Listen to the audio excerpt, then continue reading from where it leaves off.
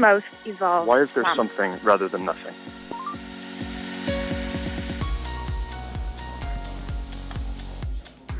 Today at the island of Mainau, the Nobel laureates are signing a declaration describing our commitment to the processes that have led to the IPCC report, and have pointed out that these processes show very strong evidence that climate change is happening and under current predictions is going to be rapidly rising the temperature of the Earth to levels which will cause problems for humanity. My name is Brian Schmidt, and I'm an astronomer from the Australian National University and a Nobel laureate in physics 2011. We are really wanting to encourage the nations of the world to work on a political level to take the recommendations reports and ensure that humanity has a prosperous future, not a bleak one.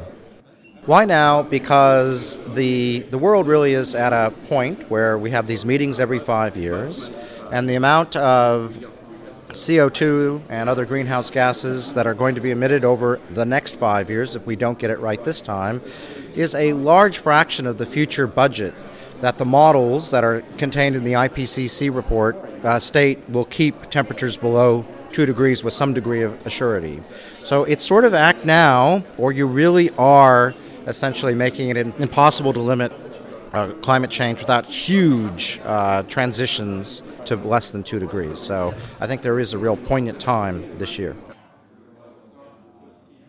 Well, we took some time off before going to a conference in Bangalore to visit Ladakh, Leh, which is 12,000 feet in the beginnings of the Himalayas in Kashmir province in India.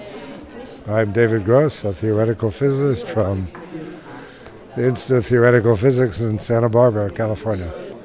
So it was very touching and sad to see them talk about the rapid changes that they're experiencing in global warming.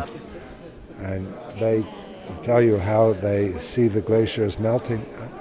And they're so close to the edge of survivability that it's clear that a few more changes like this and they're gone. I think as people understand the consequences, they'll become more vested in making sure the government does a good job to try and help them. I'm Professor George Smoot. I'm at the University of Sorbonne and University of California at Berkeley. Primarily, it's city choices. It's the major cities of the world, 600 biggest cities. They're contributing most of everything. Mexico City happens to be one of them. New Delhi is going to be one of them, right? I mean, it's so Dublin is not such a big city, but it has to make choices about making themselves green because everybody's contribution gets summed in the atmosphere.